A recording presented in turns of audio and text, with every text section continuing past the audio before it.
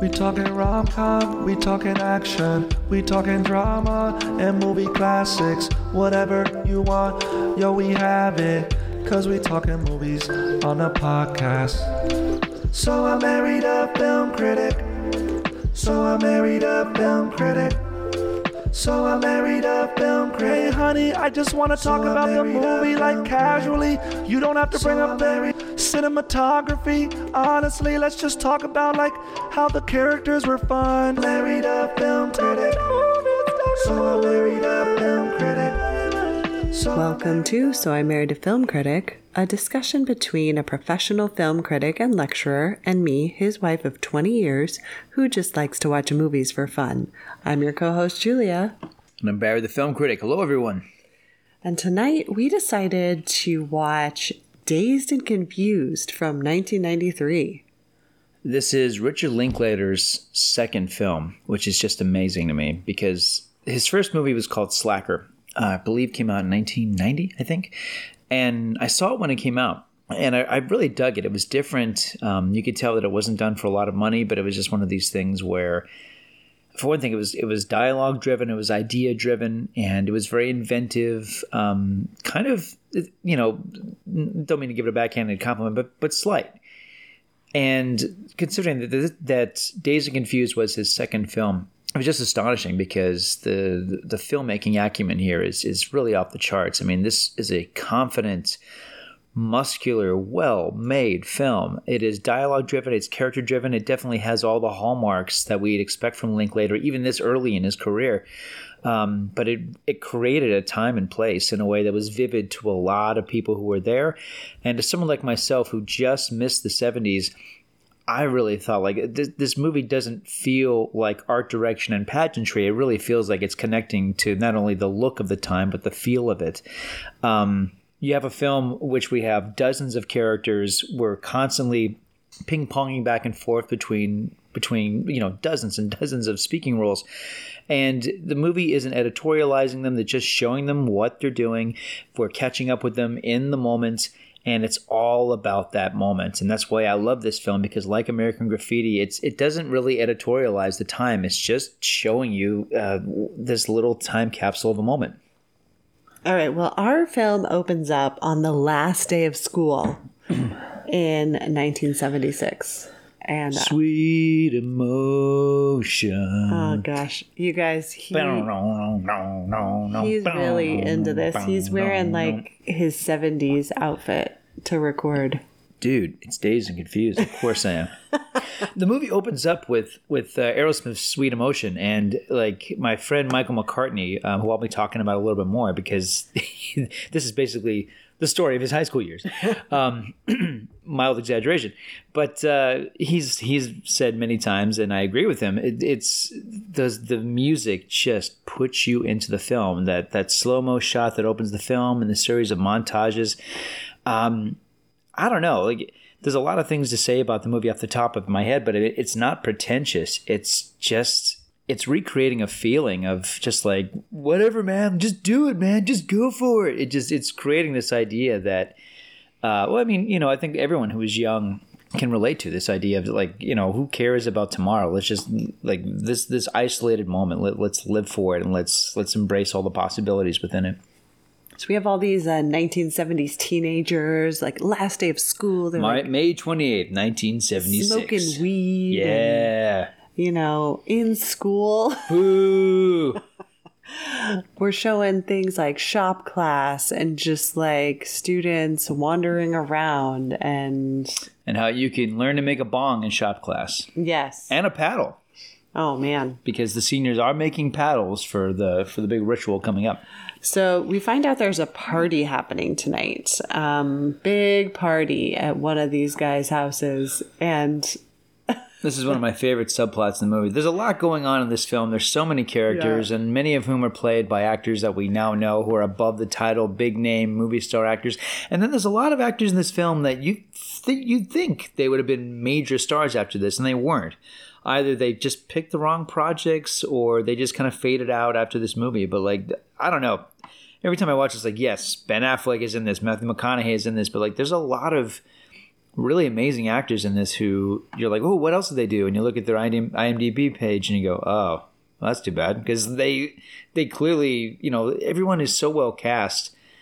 I don't know, like, there's actors who we're going to single out, but I think everybody has a moment to shine in this. Yeah. Everybody has this moment to like be charismatic and just really make an impression in the brief, in some cases, very brief moments of screen time. Well, one of the storylines kind of centers on the football players, and the coaches have given them this like code of conduct. Yeah.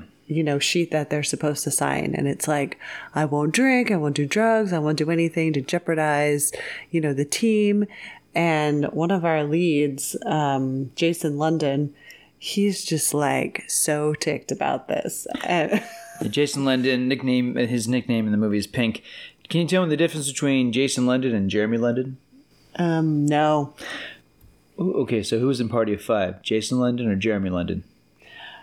Jeremy London. Oh. Who was in Kevin Smith's second movie, Mallrats? Jason London or Jeremy London? Jeremy? Very good. I don't know. You passed. That was a total guess. I had 50-50 Very shot. Good. Yep. So this is Jason London starring in this film. Oh, who was the love interest in The Man on the Moon?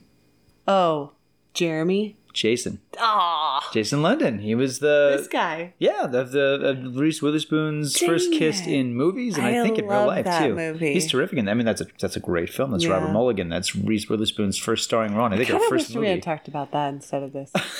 No, we'll talk about Man on the Moon some other time. We'll save that for Valentine's Day. Come on, it's summer. This is one of the great summer movies.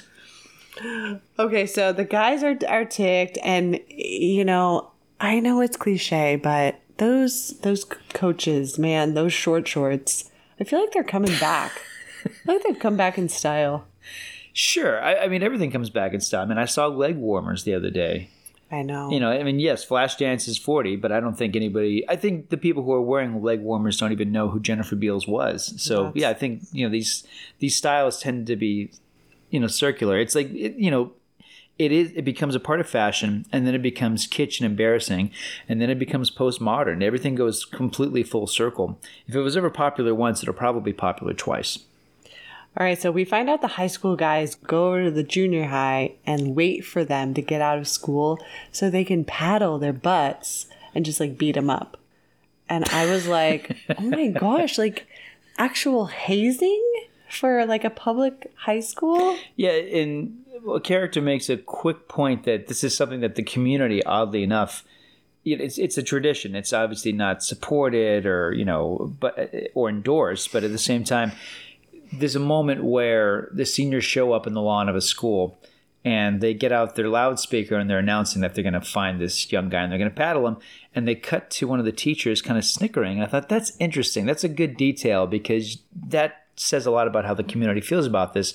But then later on, same scene, one of the kids is followed home, and he's about to get a paddling by a despicable character named O'Bannon, played by a very young Ben Affleck.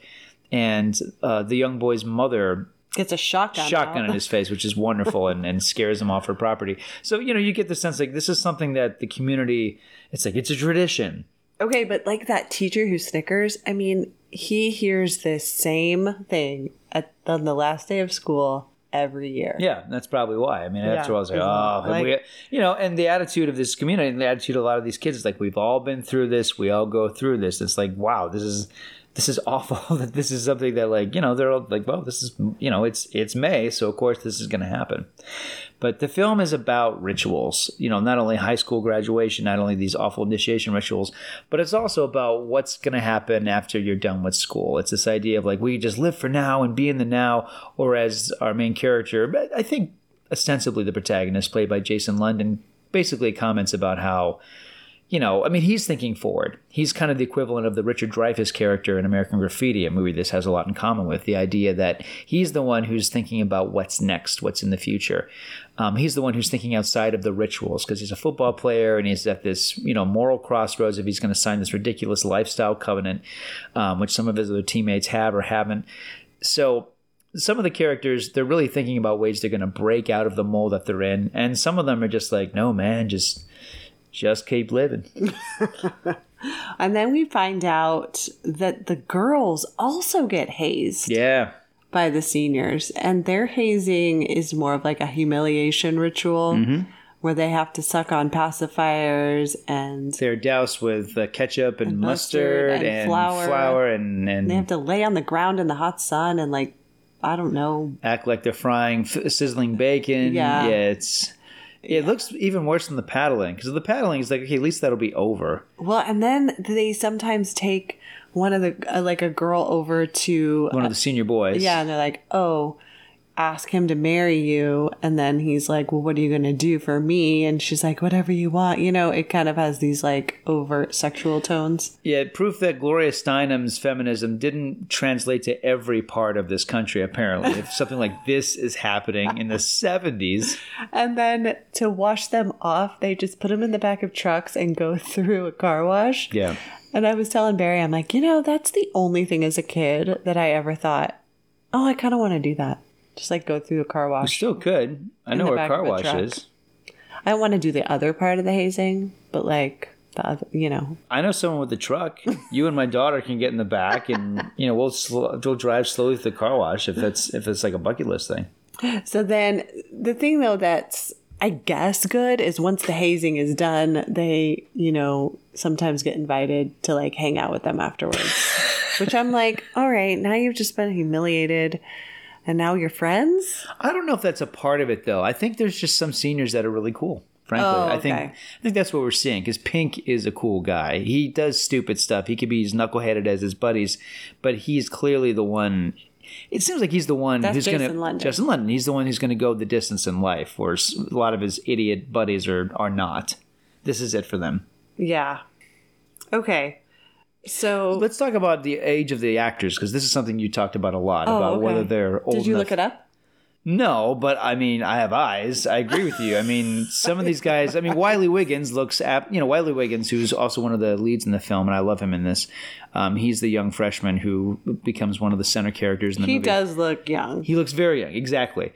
I think Affleck is passable. It's obviously a point, and we'll talk all about McConaughey. It's obviously the point that he looks older than everybody else. And I think Jason London also could pass for a senior. But some of these guys, I won't name specific ones, but some of these actors, they look like college. I mean, it should be, we've said this many times before. Some of these high school movies, they should be college set but that's not the point. I mean, this is high school, so it's about a different time, a different mentality. These kids aren't business minded. They're not thinking about, careers as much as they're thinking about just like, all right, I did it. I survived. Woo! And party. Yeah. Okay, then what? And then that's kind of the dread of what's next. Well, okay. Oh, Jason London's twin. Jeremy is his twin. Yeah. Oh, I didn't know that. Yeah, it's an easy mistake to make. And I've made it many times. I thought they were just brothers, but no, they're twins. Yeah. It's very much a Dermot Mulroney, Dylan McDermott thing where, and I like them both, and I can differentiate them both, and I can name highlights of both their careers if I'm very, very careful about it. But really, like, I mix them up all the time, stupidly. Okay, well, he was 21 when he made this, Jason London. Yeah, too old. Too old. Okay, so yeah, that Wiley Wiggins, he was under 20. He was still a teenager. Yeah, I do want to go back a little bit to talk about the the initiation that the high school girls do to each other. Yeah. It's interesting because there's a scene earlier in the movie where they're in the girls' room. They're talking about the sexism inherent in Gilligan's Island. And yet here's this ritual they're doing. And there you guys were in class trying to list all the Gilligan's Island episodes without even a hint of irony. What the hell are you talking about, girl? You weren't thinking about it, were you? Gilligan's Island? It's what's called a male pornographic fantasy. Oh my... Think about it. You're basically alone on a deserted island with two readily available women. One, a seductive sex goddess type. The other, a healthy girl next door type with a nice butt. So guys have it all. The Madonna and the whore. And women get nothing. We get a geek, an overweight middle-aged guy, some nerdy scientific type. I mean, the professor is sexy. So it's like some of them are really forward-thinking and progressive, and the others are like, yeah, let's make the freshman girls act like they're sizzling bacon on the hot tarmac. Yeah. Would you do that? You would, wouldn't you? No, I Like think everyone else is doing I it. think I would probably try and sneak out the back of the school and like get a Yeah, but then you're going to be known as the one who didn't partake. Yeah. Well, maybe I'll just like, oh, sorry, I had to go help my mom. I have a doctor's note. Sorry, girls. Okay, but Matthew McConaughey was like 24. Yeah. So Which is funny because he looks so much older. he does look than so 24. much older. He absolutely looks older. Yeah, exactly. Yeah. Okay, so Wiley Wiggins, his character, his older sister is a senior, and she's like telling the guys like, don't go too hard on him, and that's when they're like doing the exact opposite. Yeah, Jason London's like the cool guy of the seniors, and she's the cool girl of the seniors, I think. Yeah. Yeah. And so he's pitching for a baseball game, and these guys are just waiting for him to be done. And one of which is played by Ben Affleck. Yeah. And Cole Hauser. Yeah. Yeah, really bad in this. But Affleck's hair is terrible in this. I mean, I love it. Like they're even like, let's even mess up his hair. He's going to be just a monster in this. I love that the movie's depiction of true evil in high school form is played by Matthew McConaughey, Parker Posey, and Ben Affleck. I love that. Yeah. Yeah. I do too. So he gets like totally beat, and then but Jason London like invites him out later that night. And so that, like you talked about him being cool, he's like, make sure you ice it, like basically ice your butt. Can you believe that Ben Affleck's first line, I think it's his first line in cinema, is in this? And you know what it is? What? You're ready to bust some ass? Ladies and gentlemen, the future Oscar-winning director of Argo. All right, so everybody kind of is getting ready for this big party. Oh, okay. Well, there's a few things going on, but yeah, the party is supposed to take place at a guy's house, and one of the girls at the house is played by Mila Jovovich, who has very few lines in this. But yeah, they're kind of singing around, they're planning, they got all their buds coming, and there's this cake delivery that ruins it. Yeah, so the dad, he's like, so you have some guy delivering some kegs over here? He's like, what? So he goes downstairs and he's like, dude, you're like way too early. Like, you gotta come back later. And so, because the parents are going out of town for the weekend, and the guy's like, oh, sorry, wrong house. Gosh, what a stupid mistake. And then the dad tells the mom, like, start unpacking. We're not going anywhere. And I love it because, like, the dad's like, dude, you are not going to have 100 kids at my house tonight and mess it all up. Like, I'm staying here. And it kind of shows them throughout the night, like kids going to the house and the dad opening the door. This is such a funny idea for any movie. I mean, look, one of my favorite films of all time is House Party. House Party is basically about this idea. Like, okay, like the parents, like the line is like, your parents went down south, way down south. So that's where they're all going to have the house party because no one's there. But the fact that, you know, the movie flips it complete reverse. Like the parents are not dupes. They understand what's going on. They understand their son, and they understand their son's friends. So they're going to stay. And it's a running gag over the course of the movie. We keep seeing these young stoner teenagers like, hey man, woo! They knock on the door. The parents answer it, and they flee the scene. It's so funny. Like, I don't know. Like, I love that the movie keeps going back to this because this would be a funny movie all by itself. And instead it just becomes this running gag that just gets funny over the course of the movie. Right. All right, so now everyone, so now all the kids are just like, well, party's canceled, man, you know, and so they all just kind of like hop into cars and they're just kind of driving around. They kind of end up at this pool hall arcade place, and at one point, Matthew McConaughey says to the Wiley Wiggins character, like, you have a joint? And he's like, nah, man, I don't. He's like, it'd be a lot cooler if you did. It's just like, oh my gosh. Yeah, this is Wooderson. I mean, he's like a 14-year-old kid. Yeah. No, it's interesting because they're all like either graduates or they're in it. Like they all have this connective point being the school and the town. So like there's this hierarchy among them. But there shouldn't be because they're really only a few years difference, and they've all had like these. They all have like a lot of the same ideals and same love for music and drugs and everything. But you're really getting the sense of like, you know, the young buck like being in awe of these seniors, or in the case of McConaughey, these super seniors. Yeah, super seniors. Did you idolize your seniors? Because I did. Well, when I was a freshman, the senior class had 3 students, so Wow. no. My class had about 15, 16 seniors, and I thought they were just the coolest. And I do remember hanging out with a bunch of them because being in theater, and also I was just very outgoing for some reason. And I do remember telling them all the time, like, I remember at one point saying something very Wiley Wiggins like, being like, I'd love to like just hang out with you guys. You guys are awesome. You know? But I did. And they just like patted you on the head. Like, Basically. yeah, okay. But they were really sweet. There was a really good group. And I wound up, when I was a freshman, asking a senior girl, Jamie, to go with me to this Valentine's banquet. It was a really bold thing. I don't know what was possessing me. I barely knew her, but I was very comfortable with her. And I found out later that she didn't want to go with the guy who was planning on asking her. He was kind of waffling about it. So I just picked, and I didn't know about this till years later, but I picked a perfect moment. She was like walking out. She's like, hey, Barry, how you doing? And I walked up to her and I was like, you want to go with me to the Valentine banquet? And she thought it for a second. She's like, yeah, that'd be great. Let's do it. I'm like, okay, great.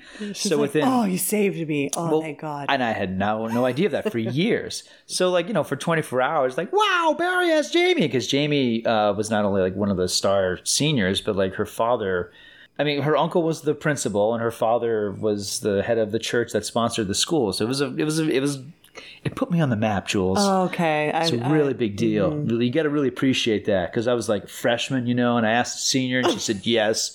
So like it was a big deal. Okay, this was 1996. That is a big deal. Yeah, not 96. This is 92. I was little. I was 1992. Very lucky. Very lucky.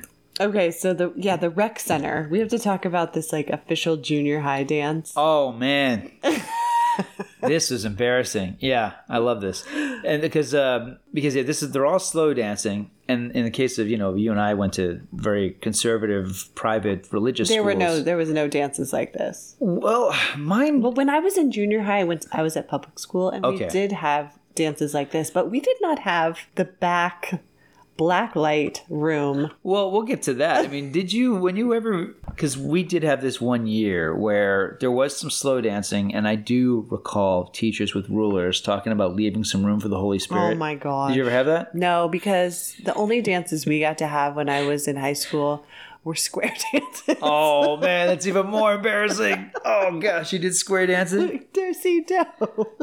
Oh wow! So it wasn't to like achy breaky heart or like to pop country. No, it was actually to like. It was like round and going, bring your partner round and round, like that kind of. Yeah. Oh man! All right, so let's get to the back room of the junior high party. But in junior high, I went to like legit school dances where it's like in a school gym, and there were like tons of us, and it was just like all hot and sweaty, and then we'd all be dancing, and then a slow song would come on, and you'd want to make sure you weren't near anybody who you didn't want to dance with. Oh, that's the worst when you have to dance with someone you're like indifferent about. Yeah, and then that song, that Guns N' Roses song that was super long. November Rain? Yes. They always played that, and it's super long. The song is a bummer. Yeah, well, and the cold November rain. But it's also like 10 minutes long. Yeah, it is. And so we'd always be like, okay, if they play November Rain, just make sure you're near someone you want to dance with. Yeah. You don't want to be like standing next to a teacher when that song starts. Yeah, exactly. Yeah. So like they start November Rain. I'm like looking around like, oh, okay, this one. It's a little bit of anxiety. Because... How sneaky were you? Were you with your friends, or were you like, I'm just going to go over there and like, you have like an empty cup in your hand and you act like you're going to throw it. Oh, it's November Rain. Hey. And you ask like the guy you really like to dance with. No, we weren't sneaky about it. We were just like, we'd all be dancing together, and then a slow song would start, and everyone would just immediately be like, okay, I got to find like my partner. Yeah. Did it work out for you? Do you recall? Yeah. Do you recall who you danced with to this day? Okay, but you're asking me, like, this was 3 years of dances and we had to dance every month. Oh, wow. This is like 20. So it's not a big deal for you, because these things were a huge deal for me. So I could have gone to like 27 of these in my whole junior high life. Is that the actual number? Well, if you have 9 months of school and 3 years of junior high. Yeah.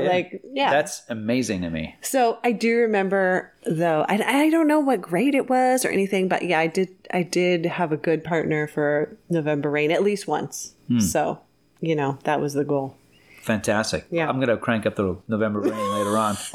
See if you still got those moves. All right, so the back room, it's a black light makeout room. Yeah, like what? And I there's love this. just multiple couples in there just making And there's out. also teachers overseeing the thing. So you think they're like, let them have their time, man. Yeah, it's fine, man. Like they're all clothed. They're just like hanging out. It's fine. I guess they're probably thinking they could be doing worse things. Yeah, exactly. Yeah. Yeah. So, but one of the kids was like, "Oh man, I like had my hand up her shirt." Like, so I think there was some sneaky going on. With Well, these this kids. is before social media where you would announce such a thing, with like the smiley emoji. So this is like, this is a big moment for a guy. Yeah, that's true. So Wiley Wiggins, he's kind of like getting his friends out of this junior high dance to come hang out with the cool kids. Yeah. But they don't really hang out for very long. I mean, once they prank Ben Affleck's character, they kind of like exit the movie. Do they? I mean, because the movie it's been pointed out to me. I've never really thought about the film as having a plot, honestly, until I watched it with you last night, because I mean, it's a film with incident, but it's so laid back and it's so of its era. It doesn't feel like there's a lot at stake, but there is. But it's the last day of school, and then it's like driving around, going from one incident to another, and then finally the movie settles on the party, Right. And then you have the epilogue of the next morning. Yeah, exactly. But right now the boys are still. Not all of them have gotten paddled. That's right. And it's still this series of paddling scenes where the guys are trying to go around. They're trying to like run away. Find victims. Yeah. And so Ben Affleck's character O'Bannon is especially zealous about this. yeah, he's such a jerk. But Oh, he's great. He's so despicable in this. So another one of Wiley Wiggins' friends gets paddled big time, and then there's just like they open their trunk and it's just like full of beer.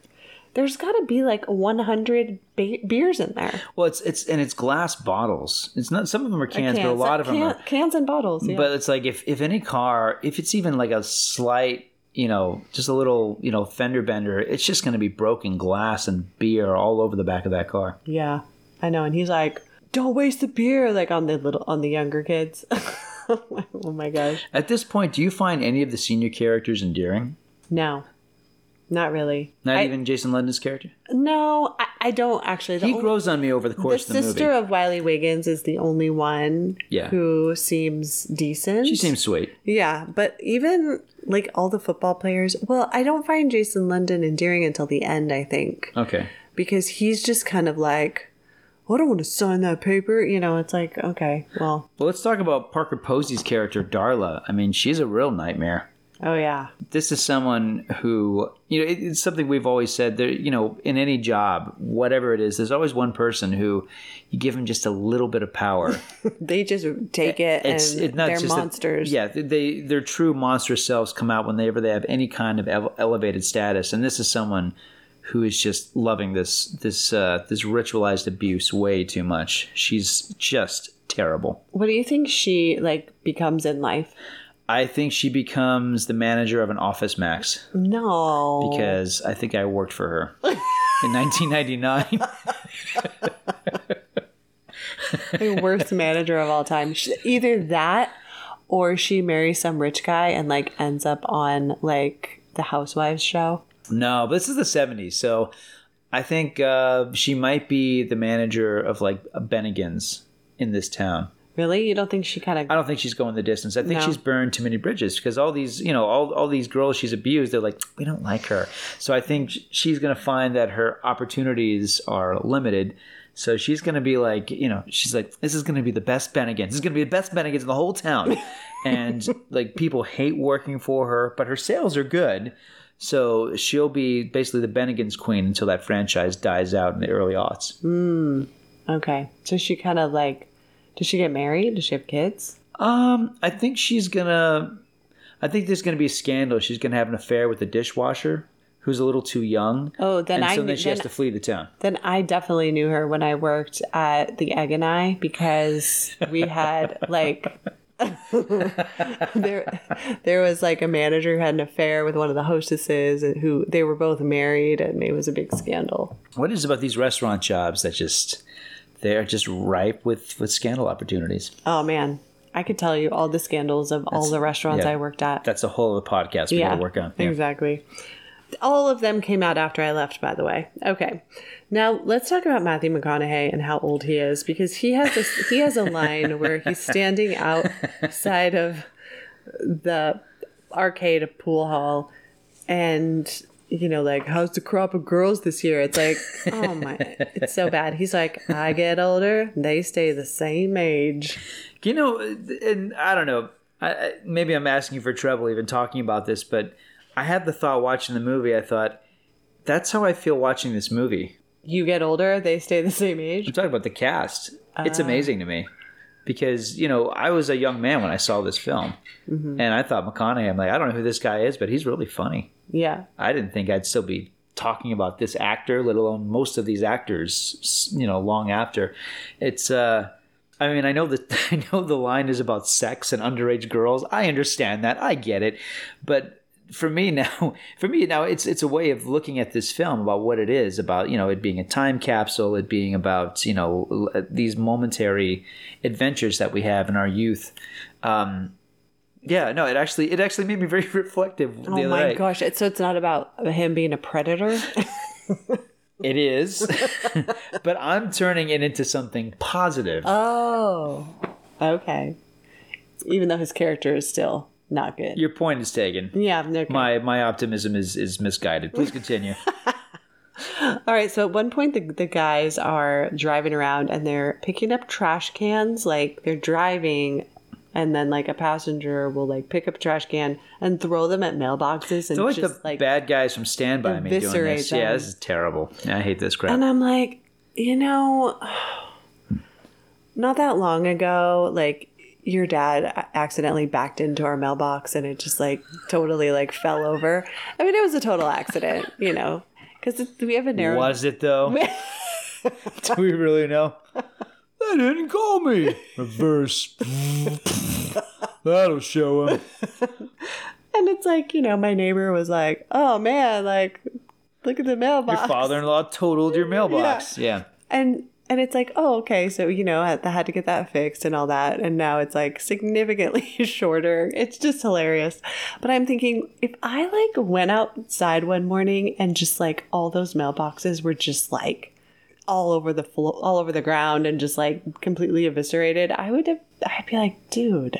Well, I know these are monsters. Yes, I know this is a movie about high school, not college, but this is one of the reasons I love that we don't live in a college town. Yeah. Because, I mean, I'll just say this. Like, my mother still lives in Fort Collins, Colorado. In 1997, I believe, it was voted the best place in America to live by USA Today. Big deal at the time.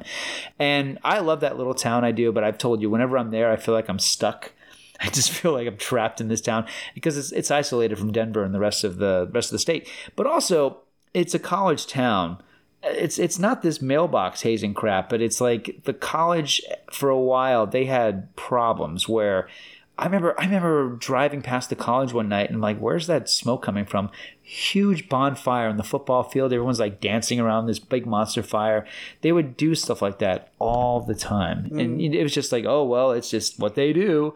So I wonder if, to talk about Dazed and Confused, I wonder if we're just looking at a community that is just, it's like, well, you know, we were counterculture once, you know, No, but like one of the old guys finds them and like shoots at them. Yeah, no, I mean, it's all over the place because you have parents that want to come across, it's like, we're cool, like the parents who are overseeing the junior high party. And if you watch those parents as the kids leave, it looks like, because it's like it's a man and a woman. It looks like the male teacher, probably like the shop teacher, is totally macking on the female teacher. Oh. So I think maybe they're like failed hippies. They're like, you know, we're just going to let these kids have their time. But there are a lot of indications of this movie that the parents are kind of the adult gatekeepers who are really not happy with not only their kids, but just the kids in this town. There's that moment where Pink is leaving the stadium, and there's an old man talking about, oh, you had such a great arm, and you were, you know, talking about the kind of football player that he was, how he sees him and perceives him versus the way, you know, Pink knows who he truly is. There's a lot of that in this film where if you really watch the adults, and they're only like there in small supporting roles, but you get the sense that it's either the ones who feel like, we're cool, we're with you, man, we support you, versus the ones who are like, you are a broken generation. We do not approve of what you are doing. Yeah, I mean, we're like 4 years away from the 80s. Mm-hmm. And so... Yeah, and there's a very famous line in the movie where it's like, well, the 80s got to be good, right? And it's like, no. No, they really weren't. No, you've got HIV, you've got tragedy, you've got the Wall Street crash of '87. There's all sorts of horror stories awaiting these characters in the 1980s. So no, if anything, the 70s, which was mocked for being a decade rather, that didn't have its own identity. That's not true. And also a generation, thanks to things like disco, that had a lot of frivolity. No, the 70s were great. They were great. Well, do you think you can only say that because you didn't really live through them? No, I could say it because, for one thing, I think disco is held up better than ska, for example. Oh, gosh. I do think there are things that we overlooked. Everybody always says how great movies were in the 70s. The 70s was like the greatest decade for film. I think there's some truth to that, and it's not entirely the case. No, I don't think that the 70s were quite all that bad, although, considering that the 70s was also the decade of the Zodiac Killer and Patty Hearst. There was some awful stuff in the 70s. A lot of it was carried over from the 60s, though, the madness of the late 60s. All right, well, let's move on because... there's a lot to talk about. There's a lot of characters, and there's a lot going on in this film, and all of it's very engaging, very funny. Like, some of this movie is just very deadpan, but there's some scenes in it that are just so laugh out loud, hysterically funny. Well, this is where Wiley Wiggins' character has his buddies. He's rescued them from the junior high dance, and he's like, oh, man, they're going to, like, prank the Ben Affleck character. Yeah. And so, they get him to go outside by basically saying, there's another kid out there that he hasn't paddled yet. And so he's, like, ready. He's ready to go. But the kids are up on the roof, and they pour paint on his head. And he's out of the movie after that. Like... He is so ticked. Oh, I love it that Linklater gives him this scene where he is just strutting around like an angry rooster, paddle still in hand, but covered in paint. And he's just like, screw you guys! Ah! Just like pacing back and forth. The camera doesn't cut. And we're just watching this guy be such a moron. It's so deeply satisfying. Yeah.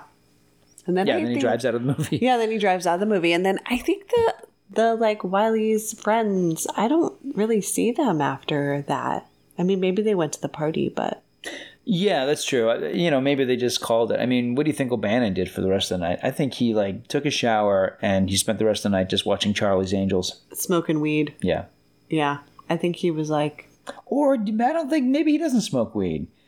Maybe he's one of those guys like, those dang hippies. Like, maybe he's like one of those guys, like... Yeah. My dad was right about that generation. Oh my gosh. Okay, well, at this point now, they are like, we're going to have our party at the Moon Tower. Woo! Which, by the way, would have been a great alternate title for this movie. Moon Tower? Party at the Moon Tower. Oh. Definitely. That's a great title. Yeah. Jason London gives Wiley Wiggins a ride home. And he tells him, it's such a wonderful piece of advice. I've always loved it, where he's like, because he invites him to the party, and Wiley Wiggins is like, I don't want to go to the party. Those idiots who paddled me are going to be there. And Jason London says, it'd be cool. It'd be a cool move to show up and let him know it doesn't bother you too much. I love that. Yeah. That's excellent advice. So, of course, he takes him up on it, and then it becomes these series of funny scenes where this little kid who's somewhere between, he's canny enough to hold his own with these guys, but he's also way too young to be hanging out with these insane seniors. Mm-hmm. So we get some episodic comedy where we're seeing kind of the way the night elevates. So it's off to the party at the Moon Tower. Yeah, off to the party. And I feel like there's maybe 8 subplots we haven't discussed. There's the Adam Goldberg subplot where he and his very thoughtful, philosophical friends are also in on the party, and the young woman amongst the three of them. This is Giovanni Ribisi's sister. The redhead? The redhead, yeah. She has this weird crush on Wooderson. It's like she should know better. Matthew McConaughey. Yeah. And as Matthew McConaughey brought up in an interview, I thought this was so funny. I've never thought of this. He's talking to her, there's the cars are parked. He's talking to her. It's very American Graffiti.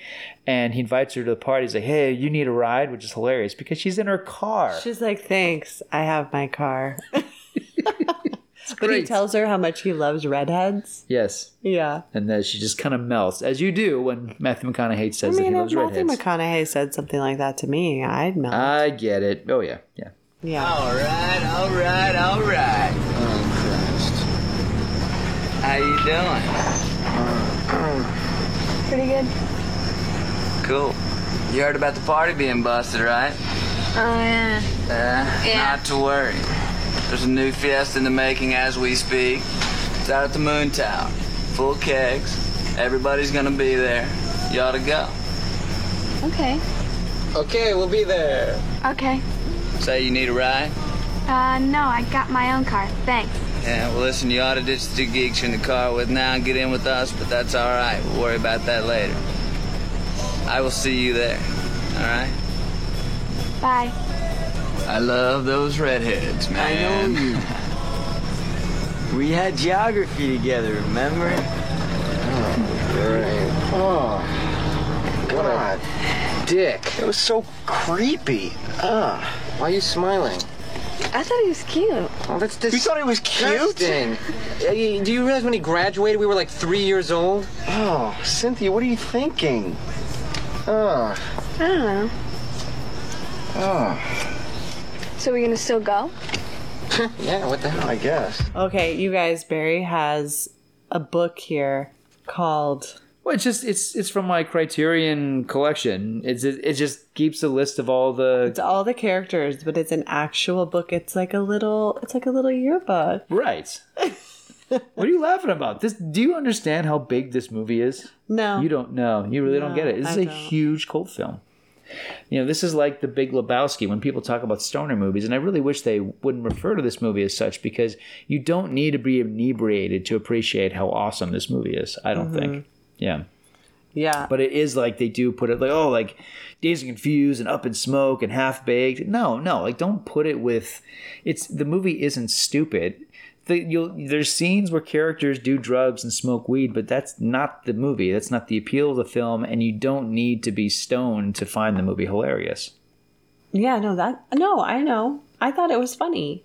Yeah, I'm just saying, like the appeal that was one of the reasons the movie didn't find an audience in 1993 because the poster for the film was the "Have a Nice Day" smile looking stoned, and that was kind of the poster for a while.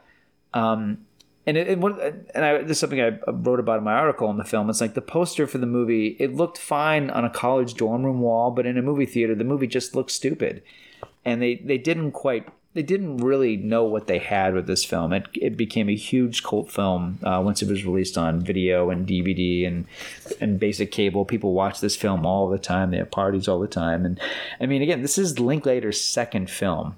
It's so accomplished. There are scenes of the kids being chased. There's auto chases. Like, these are action sequences, and they're so well done. You would never guess this is from a guy who his first movie is just a series of characters walking around having thoughts about coffee and life.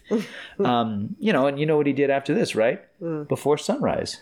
Oh, so which I do love. Yeah, I mean, Linklater he's one of these guys who, you could make a film about a concept or a gimmick, and he tends to really lean on this idea of like, what is the essence of these characters, and who are they, and where are they at this moment in life?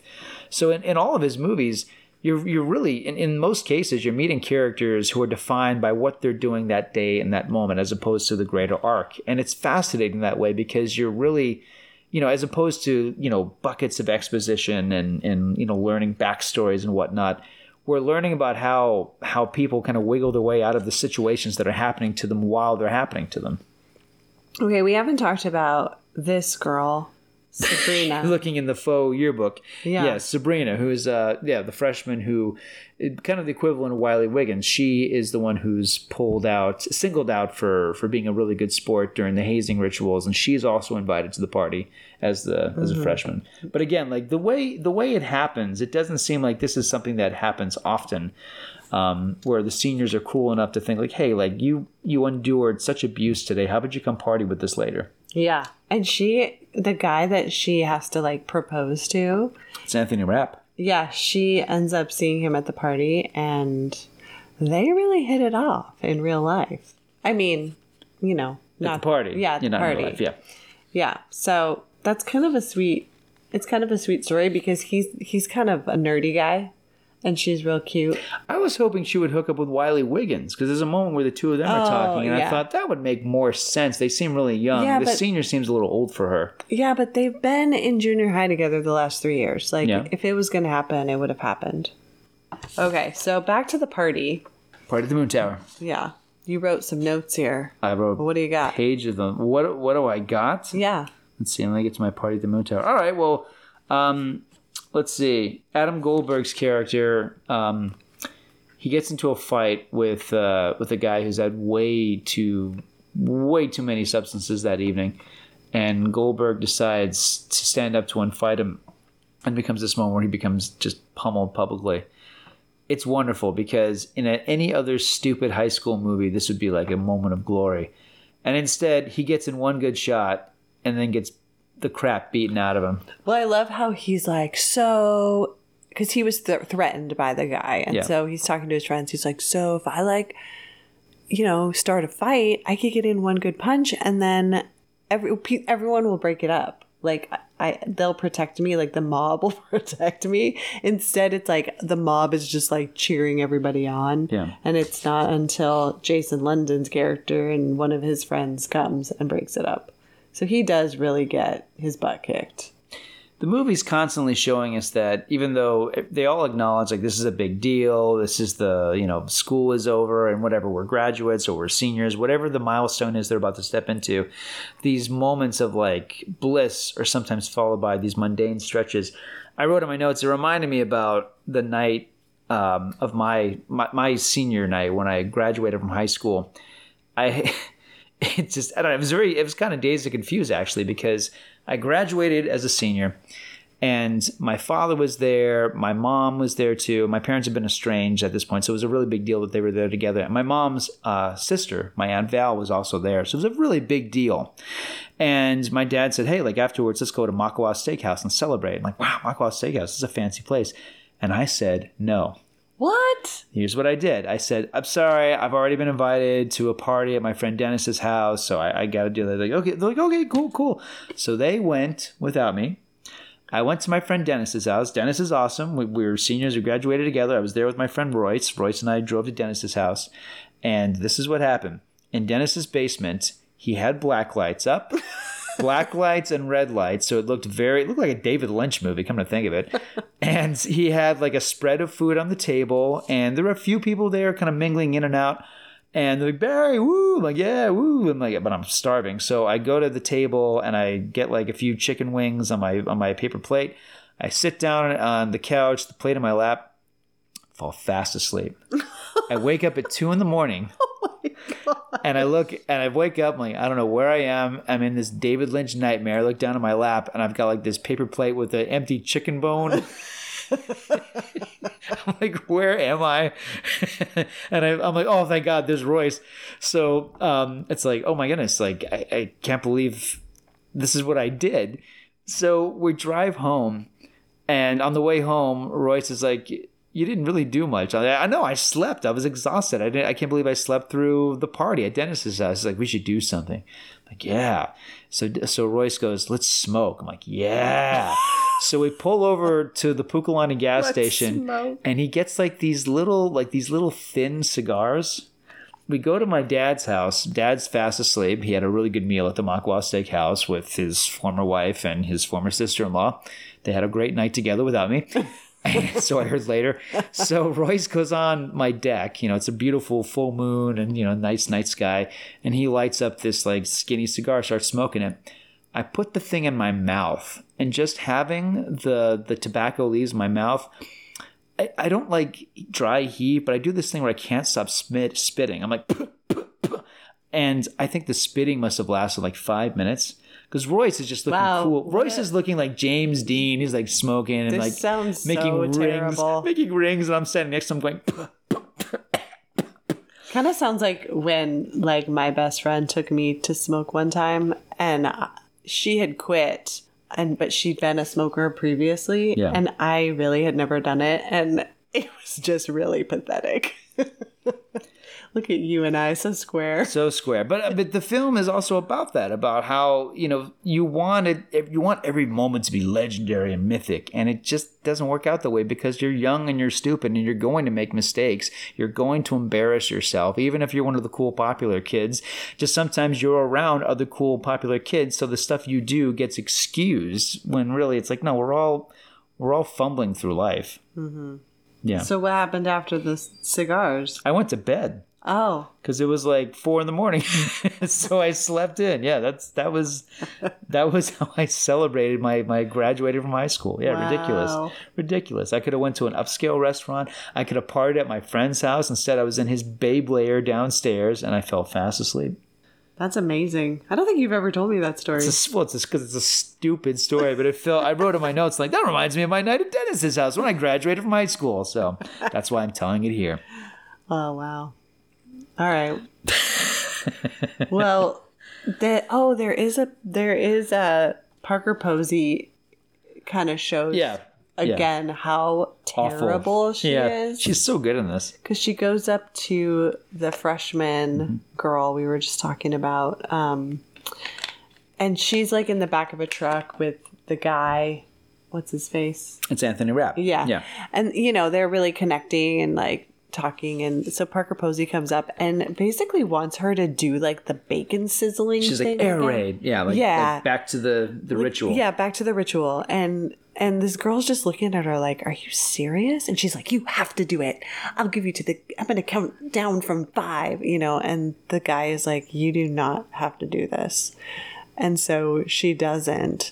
And Parker Posey is just like, you will regret this, and just like stomps off. And it's also great because she's so drunk, you get the sense like she's not going to remember this. That's tomorrow. what I was thinking. Yeah, I was like, there's no way she's going to remember that this even happened. Because they're going to go through the whole summer, and then like school will start. And plus, she's a senior. She's going away. Like, what's she going to follow up? Like, no, this is it for this moment. This isn't. I thought that these were seniors. Like, weren't these like? Are these graduated seniors, or are these seniors that are like juniors and now they're seniors? Oh, good question. Because I was thinking these are like juniors that are now seniors, and that's why they're so pumped to do these rituals. Not graduating seniors. I think you're right. Oh, okay. Because I thought, Because it doesn't have, it's, unlike a lot of high school movies. They don't show a graduation. Exactly. It doesn't have the cliche of the graduation. But I don't know if that's not the case, though. I'm not sure. Yeah. I was wondering that, too. I thought maybe the ones who were graduating are like off doing their like graduation thing. Well, look, this movie avoids a lot of cliches. You know what else this movie doesn't have? Sex scenes. It doesn't have nudity. It doesn't have other than the Ben Affleck scene, it doesn't like have like a lot of stupid juvenile pranks. Like it's not Porky's. It's not Revenge of the Nerds. It doesn't really have like a sing along. Like there's a lot of high school movie cliches. It doesn't have a lot of those. It doesn't have an awkward speech in front of everybody. And I've always loved you, and I'm sorry I lied about being from Russia. Okay, I'm sorry. Yeah, it doesn't have that stupid rom-com thing going on. No, like it, and for me, Jason London's character is the hero. There's that great scene on the football field where the camera kind of pans around him, gives him like this hero moment of kind of real, being the one to like kind of really see in a very straightforward way, like, okay, like I'm having this moment where I'm recognizing what right now is versus what's around the corner and the fear of that. I think the movie ostensibly, again, makes him the hero, but, because it's such an ensemble piece and the ensemble is so massive, it really is like this fly in the wall of experience it's like channel changing. Every time we go to a new tune, we're going off to a new character. Well, the only reason I would agree that he's the hero is that after thinking about it, the other football players are like, just sign the paper, man, and then just do whatever you want. And he's kind of like, no, I'm not going to sign it if I don't agree with it. And he does end up kind of just like throwing it away. And he tells the coach, like, I'll play, but I'm not signing this piece of crap, lifestyle covenant that I know I'm not going to abide by. So I feel like his character is intact because he knows it would be a lie for him to sign it. Even though in not signing it, is he going to be engaging in like potentially illegal things? Like maybe, but at least he's like doing it with integrity, I guess. Yeah. If that makes any sense. Like he's not just going to like bow to the man and like, yeah, okay, I'm just going to like pretend like I'm going along with the rules, but he's just going to be a rebel in front of everyone, which I guess I admire. Yeah, me too. You know? Yeah. Like, yeah, if you're going to be a rebel, like, let everybody know it. No, stand up for something. Yeah. Definitely. Yeah. So, and then is this where now we're at the field? Yeah. Yeah. Because so they kind of, these characters, a few of them leave the party. Yeah, and Ribisi's character says maybe the 80s will be radical. Which is, it's like, oh, it's funny, it's sad. Yeah, I was like... Well, what were we saying? That, like, maybe aren't these... Well, how many of them become yuppies? Yeah, like, how many of these kids turn into, like, 80s yuppies? Right. And I'm like, probably a lot of them. Well, whenever I watch 80s movies, I'm thinking about, okay, like, I watch an 80s movie with, like, Michael Douglas or Jane Fonda, and I'm thinking they were counterculture. They were, like, really hippy-dippy back in the day, and I see them now, and, they'll be in movies like, whatever, 9 to 5 or Fatal Attraction, and I think that's interesting because they're playing corporate types, but it is kind of this comment of, like, how a lot of young people with idealism and hopes about the country changing, a lot of them did sell out, and a lot of them did, take these corporate jobs where they're working for the man. But there are some people who actually stayed to their ideals and kind of maintained, that sense of empowerment, that sense of like, I'm not selling out. I'm gonna, be McConaughey. I'm gonna, play bongos naked on my deck for my neighbors to enjoy, and for Entertainment Tonight to show up on and capture for prosperity. But is it being a sellout if you were like in the 70s, you were kind of a hippie and you are protesting or doing whatever you're doing, and then things don't really go the way you think they're going to go. You meet somebody, you fall in love. You're like, all right, well, let's get married. Okay, you end up having kids. Now you have a family and you're like, well, we got to provide for these kids. Like, unless you're going to go try and live in some hippie commune somewhere, which many have tried. And, we've watched a lot of documentaries about how their idealism, it started off very like, oh, this is going to be so great. And like ends up with like either murder or suicide, right. Or, you know what I mean? Yeah. People stealing everyone's money, it turns into a cult. Okay. So if they don't go that route, or they do, and eventually they come back around, like, is it really selling out to like get a job and buy a house and like provide for your family? Like that's my question. Cause I don't think it is. I think it's a natural course. I think it's kind of the natural course in life. Well, here's how I put it. So to wear a puka shell necklace in the 80s is a way to like be real. If you are the head of a company that makes puka shell necklaces that are made in China, you are a yuppie sellout scum. Dazed and Confused is real. It's authentic. That 70s show is sellout yuppie scum. Okay. Yeah. But I'm talking about the characters that, were, okay, let's say the characters in this film, like, what would happen if they... There's nothing wrong with pursuing the American dream. I agree with you. Obviously, I mean, if you want a family, if you want a house, and you go about it, in a way that's honorable and hardworking, of course, I respect and honor that. I'm just saying there's a difference between, becoming... I think it's about the ideals, the idea that you're somebody who initially wanted to, go against what was happening in the country and trying to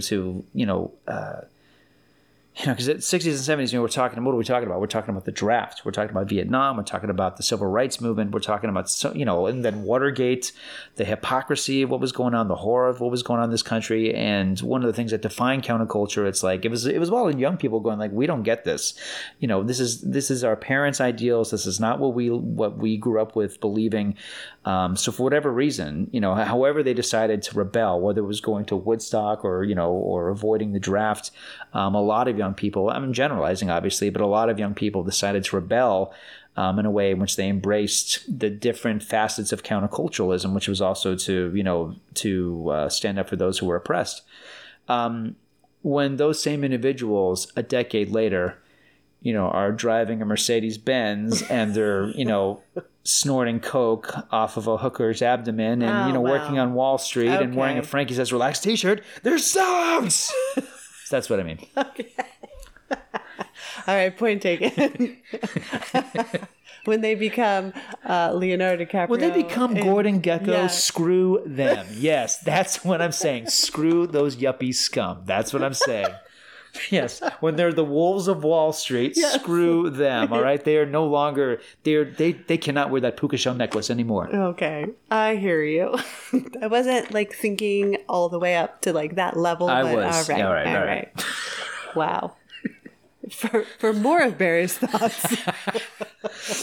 This has now become one of those podcasts where it's just an angry white guy rambling, screaming. Oh, it's funny. All right, so we're at the football field. That's the end of the movie basically, because the next morning there's that funny bit where Wiley Wiggins comes home and his mom is really cool about it. Oh, well, he's making out with a girl at sunrise. Sorry, I didn't mean to skip over that. Yes, he is. It's one of the seniors, and then he comes home and she's like, I'll give you a pass this one time, but if you come home at sunrise again, you're basically in major trouble. And she's like, are you drunk? He's like, no. No, why would you say that? And he puts on his headphones and starts rocking out. I'm like, oh, I love this kid. That's exactly what I would have done. That's fantastic. You would have been asleep in 2 seconds. Well, we know that from my prior story. But ideally, I would have been rocking out to some Foghat. Absolutely, my gosh. So then we see the last image of the film is Jason London and his buddies. They're driving, and there's a great shot of the horizon, and he's just looking at this empty horizon, and that's how the film ends. Perfect. Yeah. Perfect ending. Okay, so you wouldn't change anything about this movie? No, it's long enough. I don't think I'd change anything. It's long enough, but not too long. It doesn't editorialize its characters, which I love. Because at times, as you've indicated, sometimes the characters are loathsome and repulsive, and sometimes they're endearing and charismatic. Sometimes they do and say everything that's right, and sometimes they're absolutely wrong, which I also love. It's not only from performances, but also from actors, and also from the writers.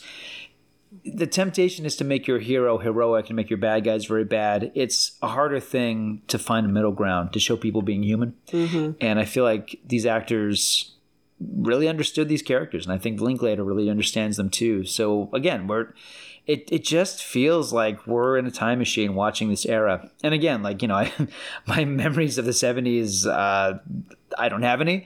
I have memories of the early 80s, with some 70s carryover.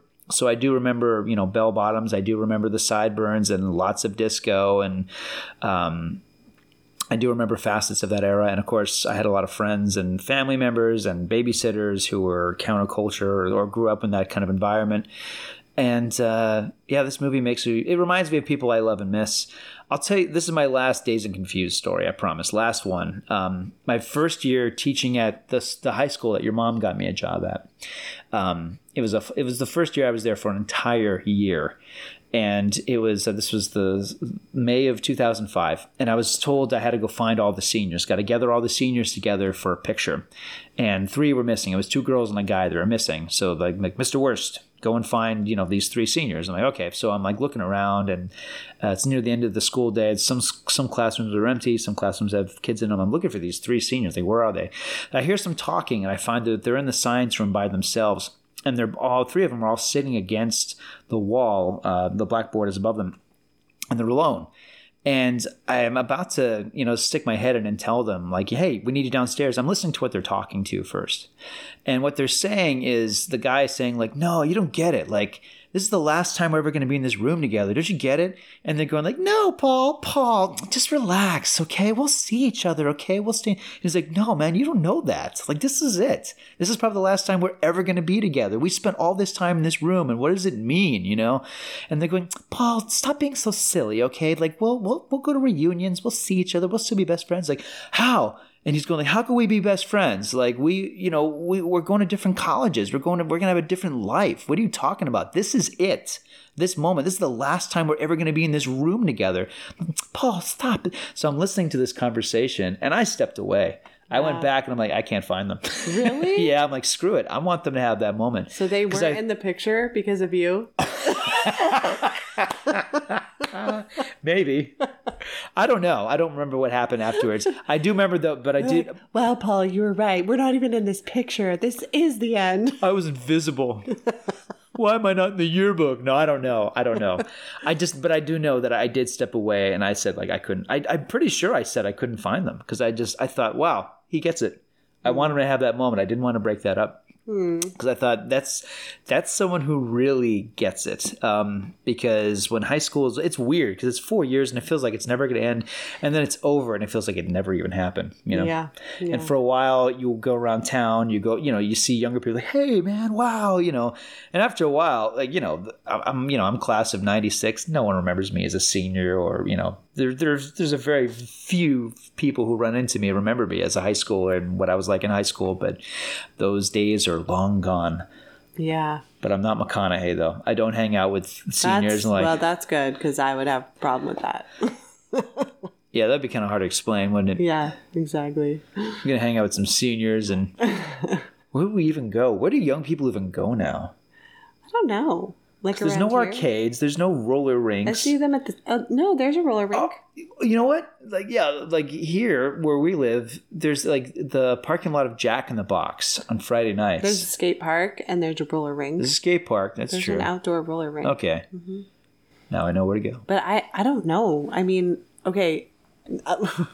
I was with B and we were at like a shave ice place across from a high school, and we were just waiting for a friend to pick us up. She had to go get something, and I was like, "Yeah, just drop us off we'll get shave ice while you run your errand," So we're just hanging out, and all of a sudden, school ended, and this like wave of students, like all these teenagers, had just flooded the area where we were, and I was like, oh my gosh. I mean, they literally just like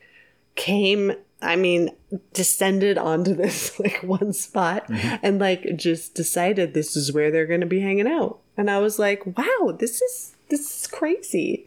I don't remember like ever doing that because I mean, my school was small and I had like my best friend, we would just get in our car and just like, I don't know, go to the mall or something. But it wasn't just like, like 50 people and then another 50 and then another 50 just like keep crossing the street. So I think they just hang out near their school. They find like, I don't know, like a Starbucks, or there was like a Safeway. I think they just go and like get snacks. Yeah, it's a different culture too because there used to be Starbucks that had bookstores attached to them, and we're not in that era anymore. Everybody's very introverted. They all have their phones and they're all just like kind of making plans, but not really. Yeah. It's become a William Gibson nightmare. I'll tell you, I got two dear friends, I should mention. My friend Michael McCartney, who's a wonderful DJ and a really great guy, who's a big fan of this movie. And also my dear friend Brian Cohn, who's a writer-director. I think at least once a year, whenever I'm hanging out with them, I always bring up this movie. I'm like, which guys were you in that movie? And they always have a different answer for me.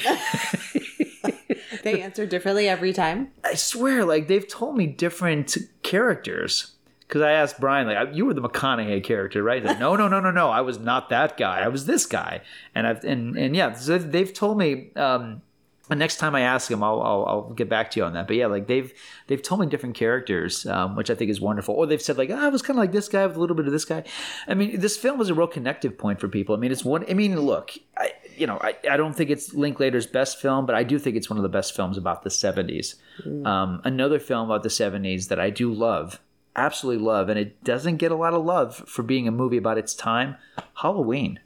Halloween, in terms of like the look, the feel of it, the sense of like, the end of an era, the end of innocence. I feel like Halloween is also another one that's And by the way, last thing I want to say, there is a companion piece that Linklater made with this film. He made a movie years later, decades later, called Everybody Wants Some. And it's kind of like the other side of the coin to this film. Definitely see it. It's excellent. It doesn't get a lot of love. I thought it was one of the best films of its year as well. But for me, this is a 4-star movie. I love this movie. Okay. How many stars would you give it? You don't like it that much, do you?